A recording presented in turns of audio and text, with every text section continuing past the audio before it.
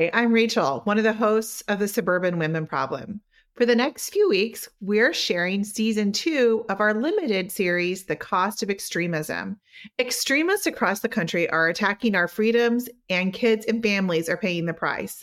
This 5-episode series will take a deep dive into crisis pregnancy centers, book bans, the crunchy mom to alt-right pipeline, and more. Amanda, Jasmine, and I will be back after our spring break, but in the meantime, we hope you enjoy this investigation into the true cost of extremism. Extremists across the country are attacking our freedoms, and kids and families are paying the price. These anti-abortion organizations are everywhere. They're powerful. They're well-funded. They're the whole way up to the federal government. My CPC story is deeper. It's a big part of my abortion experience for me. Everybody can be impacted by reproductive and sexual health issues from life to death. The fact that these places exist shows how much of a battle we still have ahead of us relative to reproductive rights. This is The Cost of Extremism, Season 2, Episode 1, Crisis Pregnancy Centers, an Anti-Abortion Healthcare Crisis. When the term crisis pregnancy center comes to mind, you might envision a supportive environment, providing women with access to safe and professional reproductive health care. That's the image these centers often project, isn't it? We've all seen the signs displayed across town. There might be a photo of a young woman and her baby with the words "pregnant, need help," and a list of free services being offered. It gives the impression of being a small town, community-minded clinic who simply want to help women receive the reproductive health care they ask for. But that's not the truth. The crisis pregnancy center industry operates on a national scale, receiving government funding while serving as a key player in the anti-abortion movement.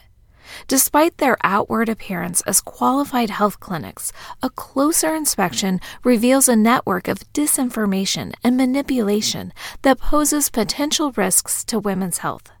Crisis pregnancy centers have been around for a while, but it's crucial to acknowledge them for what they truly represent, a threat to a woman's right to choose. Consider the story of Malia Aziz, whose experience showcases the stark realities of CPCs.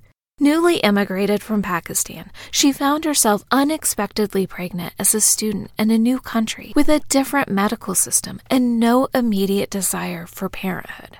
I knew that I wasn't ready. I did not want to be a parent, and I just didn't realize how difficult it would be to actually have an abortion. So I reached out to my cousin and I told her, I'm pregnant. I don't want to be. I don't know where to go. And she gave me a list of places. She definitely didn't know it at that point. Now she does, but I also obviously had no clue. But some of the places on the list were indeed crisis pregnancy centers. Malia expected a straightforward visit to determine her pregnancy status and move forward with an abortion plan. Yet she soon realized it wasn't that simple. Crisis pregnancy centers rely on deception in their marketing. Their aim is to attract women seeking abortions, pretending to offer comprehensive options exploration. They strategically use ads near schools, colleges, and online spaces to target these searches for abortion clinics. When women search for abortion clinics online, these centers' ads often appear at the top.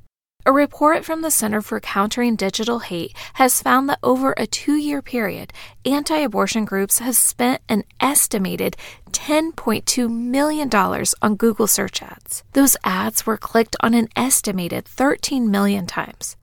At the time of their research, they found 976 websites for anti-abortion pregnancy centers. Out of those, over 180 of them had actively run search ads on their site. Our instinct is to trust that first thing that pops up from our search is reliable. Why would a search for abortion clinics show you a place that doesn't even offer abortions?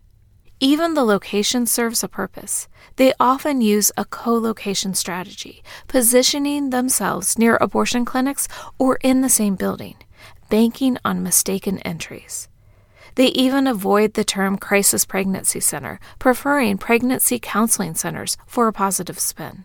Historically, since I've been in the movement, which is almost 20 years, we have thought about these kind of anti-abortion clinics, these fake clinics, and we've named them crisis pregnancy centers. And maybe at one point that is what they were called. But as is always the way of the conservative evangelical right, they understand the messaging that we use and they pivot.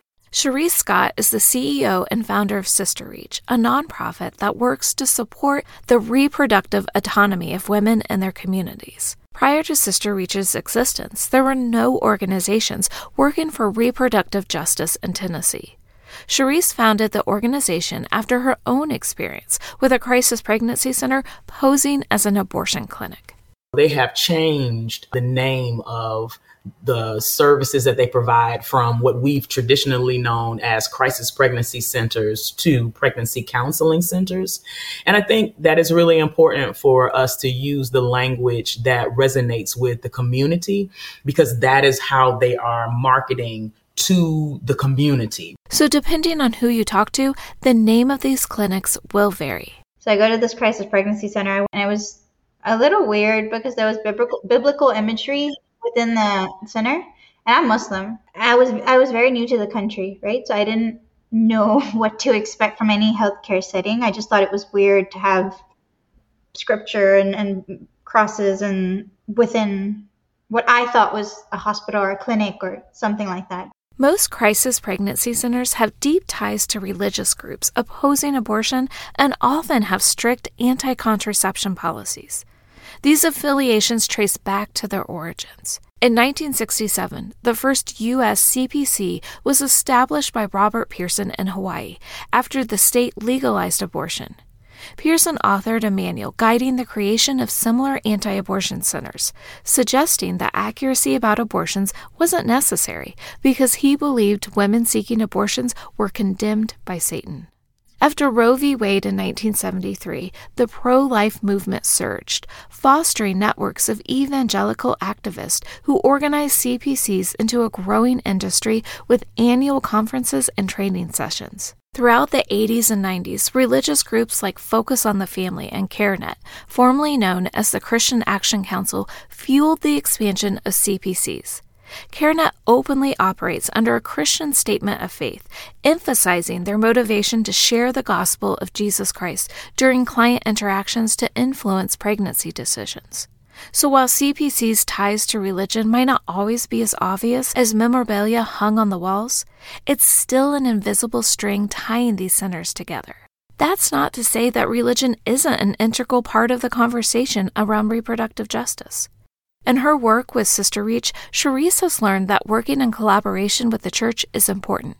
When I started Sister Reach and I moved back down here to Memphis, I knew that we were not going to be able to do our work well without working intentionally with most definitely the Black Christian church, especially since Memphis is predominantly Black and predominantly Christian. You know, a lot of the work that we have done, whether or not we were pushing for comprehensive reproductive and sexual health education, we have done that in partnership with local churches across Christian denominations, because it was really important to make sure that one, folks in the pews who represent the community, who are the community, right, were just as aware and just as energized around issues that were impacting our community. So to have pastors, once they realized that I was willing to come into a church and teach young people about sex education, to reach out to us and say, hey, I need that because I got X amount of teen pregnancies going on here. We got, families that are, dealing with poverty because of it. And we really need some support. And so we definitely leverage those opportunities to expand that sexual health education to mothers and singles and married couples and elders in the church, right? Because everybody can be impacted by reproductive and sexual health issues from life to death. There is endless data stating that abortion is a safe medical procedure. But like we said before, anti-abortion centers are notorious for their medical misinformation. Like when Malia entered the CPC and assumed she was being cared for by actual medical professionals. I was greeted by two women dressed in lab coats, so giving off the appearance as medical professionals or doctors. They were older. But before I could even sort of express why we were there or what we needed, they just kind of already started with their spiel, which was abortion so bad. One of the things they told me was abortion causes breast cancer, abortion causes infertility, and they told me they obviously keep referring to your pregnancy as baby, baby, baby. They don't use fetus or any medical terms. So there's a lot of like emotional guilt that they place on the people that they're counseling or talking to. And then they had my partner and I sort of sit in a room and watch a video, which was so gross and just felt like a really like low budget horror film. They didn't lock us in, but like they told us that we had to sit in this room and finish this video. So we felt like we couldn't leave if we needed the services, like we had to stay. And when we started watching the video, it was a man who dressed as a doctor. So, someone portraying a doctor in a white coat, taking surgical instruments and ripping apart a full-grown child limb to limb. They're basically telling you this is abortion. If you have an abortion, this is what you're doing to a baby. So it was creepy, weird, uncomfortable, and my thought was like probably very triggering to people who've had stillborns or miscarriages, which also happens a lot. So to me, it was just icky and no trigger warnings. It was gross. Crisis pregnancy centers rely on scare tactics to dissuade women from seeking abortions, despite research debunking their claims. Planned Parenthood's investigation found that 80% of CPC websites contain false or misleading information. They often assert a link between abortion and mental health issues, citing terms like post-abortion syndrome or post-abortion stress, despite these terms lacking recognition in medical manuals. Numerous studies, including research by the American Psychological Association, consistently refute any relationship between abortion and mental health problems. CPCs also falsely allege connections between abortion, breast cancer, and infertility. Yet, extensive research by reputable institutions like the Mayo Clinic and the American Cancer Society consistently dismiss these claims. One Maryland CPC brochure falsely states an 800% increased risk of breast cancer due to early abortion, while another in North Carolina cites a non-existent study in which every single 18-year-old who chose to have an abortion was diagnosed with breast cancer. Additionally, CPCs spread misinformation about contraception.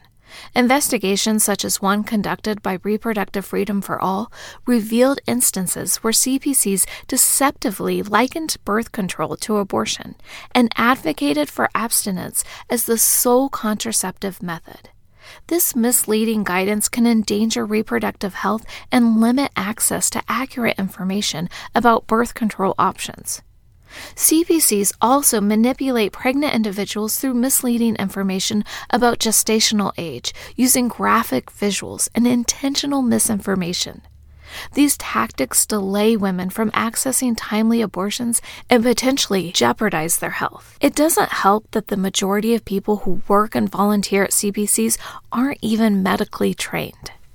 I had a lot of anxiety before going for the sonogram, obviously because I was pregnant and I didn't want to be, but there are other factors. I'm a survivor of sexual assault, have this condition because of my sexual assault where any sort of pelvic penetration is very painful, and that includes, speculums and pelvic exams and transvaginal ultrasounds. I tried to express that to the other person who was there dressed in scrubs, probably not a healthcare professional, I know now, but I tried to ask and tell her and explain why I was anxious, and I talked about my sexual assault. She knew nothing about the condition whatsoever, vaginismus, which I would expect a medical professional to know, but there was also a point where one of them told me that abortion was so dangerous that the state of Texas had actually banned one of the pills needed to obtain the procedure because women were hemorrhaging and dying and their bleeding was not being controlled. I know now that's a lie, but back then I didn't. And I think that's when I went into panic mode because I went with the intent of wanting a medication abortion. So when they told me that, I completely lost it. I was terrified. I was scared. These ultrasounds give the impression of CPCs being legitimate medical facilities, but the truth is that they're non-diagnostic and often done by untrained and unlicensed staff. Because of them, I traveled to Colorado Springs to have my abortion because they told me the pill was banned in Texas, and I believed them. But it was nearly $2,000 to travel out of state and have an abortion, and that was money I did not have back then. And I didn't know about abortion funds. Thankfully, I do now, and I work with one, but I didn't back then. To most people, $100 may not seem like a lot, but when you are, when you're like You only have $7 in your account. $100 is a lot of money, especially as a college student. And it wasn't until I started working for T-Fund almost 5 years ago that I learned that they lied to me. And abortion was never illegal in Texas back then. Like now, obviously, we're talking about a different time. But back then, when I was trying to have my abortion, I could have had a medication abortion in Texas. They lied to me. They misled me. And that is why I ended up traveling to another state to get care to abortion. Malia's experience with crisis pregnancy centers was over 10 years ago, but the issue is more prevalent now than ever. In 2022, the U.S. Supreme Court overturned Roe v. Wade, the landmark ruling that protected abortion rights for half a century. Abortion clinics all across the country were shut down as states either passed laws severely restricting or banning abortions. By now, I'm sure you can guess what filled that gap in healthcare. As of 2023, CPCs outnumber abortion clinics by a national average of 3 to 1, with over 2,500 centers operating in the United States. This ratio only increases in states like Pennsylvania with 9 to 1 and Minnesota with 11 to 1. As time goes on, it's only becoming harder to access the reproductive care that women deserve. The barriers are endless. I would say the law is probably the biggest barrier. But people are able to go out of state. But, travel is a privilege. No matter what assistance you have, travel is a privilege. So people who are unable to travel due to disability, due to children, due to jobs, we can give them all the funding, but there may be other circumstances for which, they're not able to travel. So that's definitely a barrier, people being unable to travel. Finances are one, despite funding. There are very few organizations that can fund 100%, and sometimes that's really what somebody needs. Obviously, for low-income people of color, we know that the barriers are far greater. So who's funding these centers? Well, you are, in a way. While some CPC funding comes from private donations, an increasing sum of money is coming from taxpayer funding.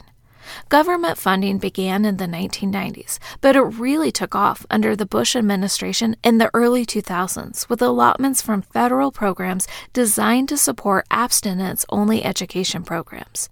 In addition, as of 2023, at least 10 states have diverted funds from the Federal Temporary Assistance for Needy Families program, also known as TANF.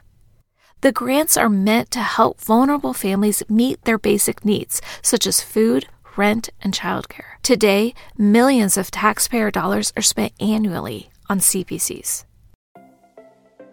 The Cost of Extremism is brought to you by the Red, Wine, and Blue Education Fund, a community of women working to change the world together, one suburb at a time.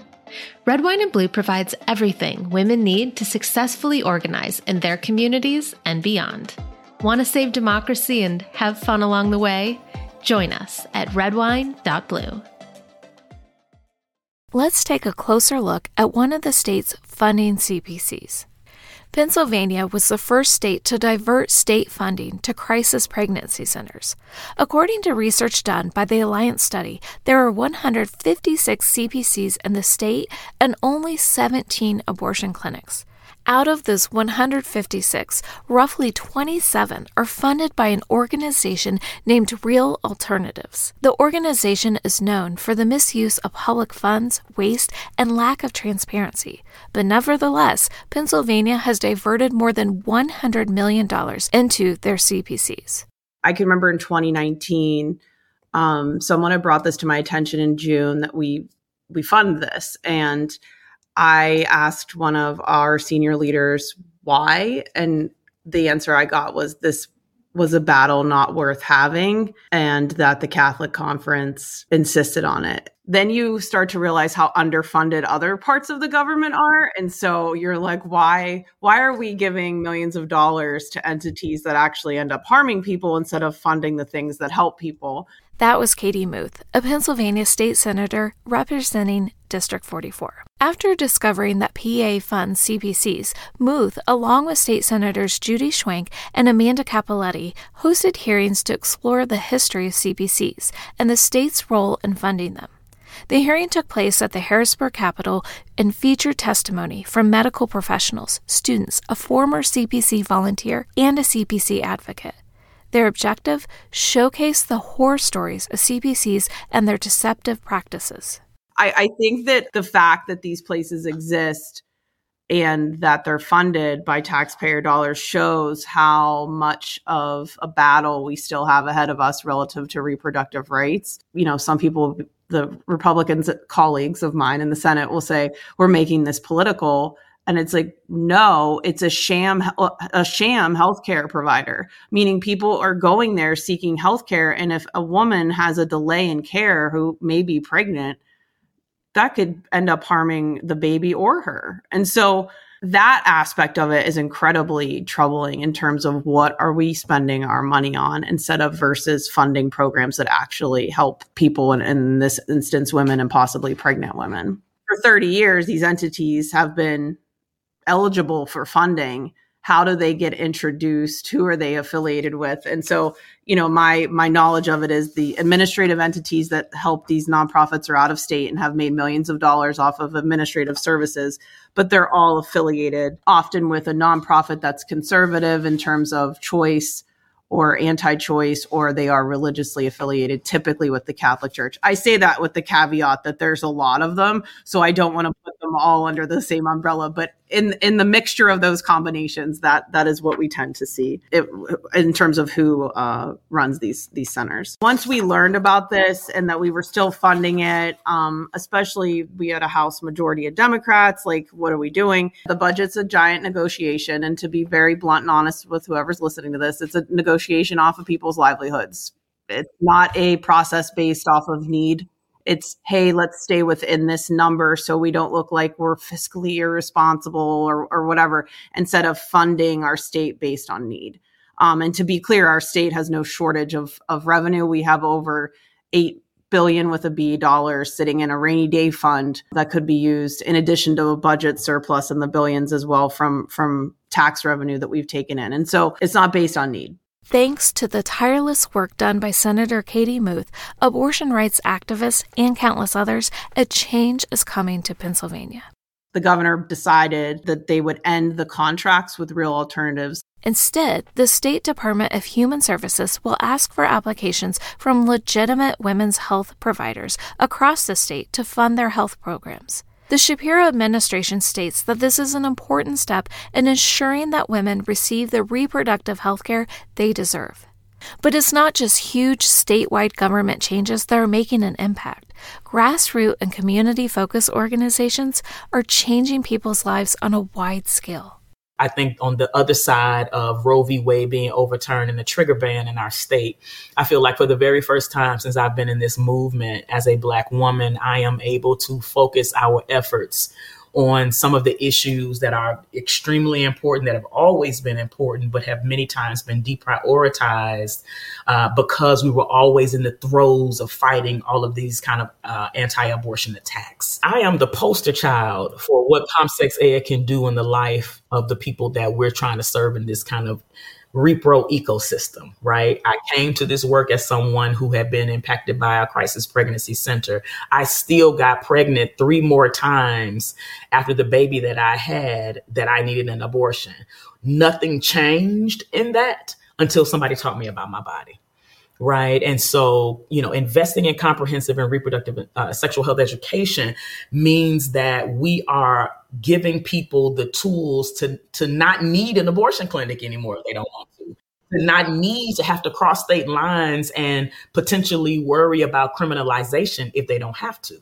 Right. Of course, we can't put our finger on stopping rape, and incest and molestation. And we haven't solved human trafficking and all of the things that go with that. And just, the need for sex work versus people potentially, utilizing sex work maybe as a way that they raise money for themselves and their families, but empowering people with the tools, right? Me knowing about emergency contraception saved my life. Me understanding when I'm ovulating and when I'm not was a total game changer. Me knowing how to make sure that condom is used properly, it was a game changer, right? And so, unless we are willing to put in the work to make sure that people don't need us. I think that that's the work for us. We need to, CompSex Ed helps people not need us, which ought to be a part of our kind of repro ecosystem goal. We want folks to not need us at some point. And until we do that, we're going to constantly have to continue to advocate for the things that we're advocating for. In Sharice's work, Sister Reach puts a focus on supporting women and teens of color, poor and rural women, and LGBTQ+ people through the framework of reproductive justice. These are the communities most impacted by CPCs, but they're also the most commonly overlooked. I've learned that, the power of Black people teaching Black people about Black bodies and Black health really matters. It really matters. But reproductive justice is an organizing framework created by Black women to center our whole lives and everything that it was that we were going through. It's almost 30 years old. It'll be 30 years old next year. These 12 Black women who created this framework absolutely partnered with other women of color to expand and kind of culturalize that was very specific to their own lives, lived experiences, cultures, religious practices, all of that for this has grown to ensure that, the person who is most impacted is in the center of the lens and not necessarily the agenda of a campaign or a political issue, right? And I've definitely expanded to reproductive and sexual justice to be more mindful of gender expansive folks and men and boys. Since her experience with an anti-abortion center, Malia has gone on to become the Deputy Director of Texas Equal Access Fund, an organization that provides funding to low-income people in Texas that are seeking abortions but can't afford it. My CPC story is deeper. It's a big part of my abortion experience for me because I built a whole campaign around it at Texas Equal Access Fund, which is like a counter. So it's sort of like an educational campaign, talking to people about the dangers of these centers. And we try not to say crisis pregnancy centers because, let's be real, they're not helping people through crisis. We say anti-abortion centers because that's what they are. That is their only purpose, their only goal. So our campaign is called My Choice, Not a Crisis, and we educate people, but we also try to serve as a true alternative to these centers that actually provides care. And we had our first infant care resource drive a couple of months ago. We helped 60 families in 2 hours. We do things like give away free diapers, wipes, no questions asked, no applications needed. We're not going to collect your information. We're not going to call you 6 months from now. If you need something, we're here for you. Please take it. Take as much as you need. And you're free to go. You don't have to interact with us after that. While not everyone can start organizations like these amazing women, there are still steps that each of us can take in order to help bring an end to anti-abortion clinics. I think it's a campaign of public awareness. But with that said, I think it's important to not shame people for not knowing what they don't know, because it's not like the government does any phenomenal job of getting this information out. These anti-abortion organizations are everywhere. They're powerful. They're well-funded. They're the whole way up to the federal government. We have to just get the word out that they are not providing real health care. Education is number one. People need to know. Awareness and education. And then donate to people like us and not CPCs, because we actually do provide the services that they claim to provide, which they really don't. They traumatize people, they hurt people, they harm people. They're not actually, and they take state funding meant for families that are needy and in need of assistance, and then they just kind of wave it in their faces like a quid pro quo, like, we'll do this if you could. That's not how it's supposed to be. If somebody needs help and you want to help because you have a kind heart, then you help them, no questions asked, and you help them with no expectations in return. And just a reminder, while an abortion may be a difficult decision for some, it's a very easy decision for some, and both are totally okay. Like we've learned from these incredible activists, we all need to put the work in if we want to make a change. Join Red, Wine, and Blue in our mission to end the harmful practice of crisis pregnancy centers. Through community education, we want to spread factual information about the risks associated with CPCs and ensure everyone's right to unbiased and safe reproductive health care. So talk to everyone you know about the impact CPCs have on reproductive rights. A simple conversation with a friend or family member might have more of an impact than you can ever imagine. On the next episode of The Cost of Extremism. Book bans have taken over throughout the country. We started tracking and counting all these instances of book bans and could see a really clear trend, the way in which books that include LGBTQ plus characters of color were being overwhelmingly targeted for removals. So my books have been banned in a lot of different states. There is damage done when children in a classroom are not permitted to see themselves reflected in the books they're told that they have to read. The Cost of Extremism is hosted and narrated by Jill Jonasson, produced by Abigail Martin and Ashley Hufford, and written and edited by Abigail Martin.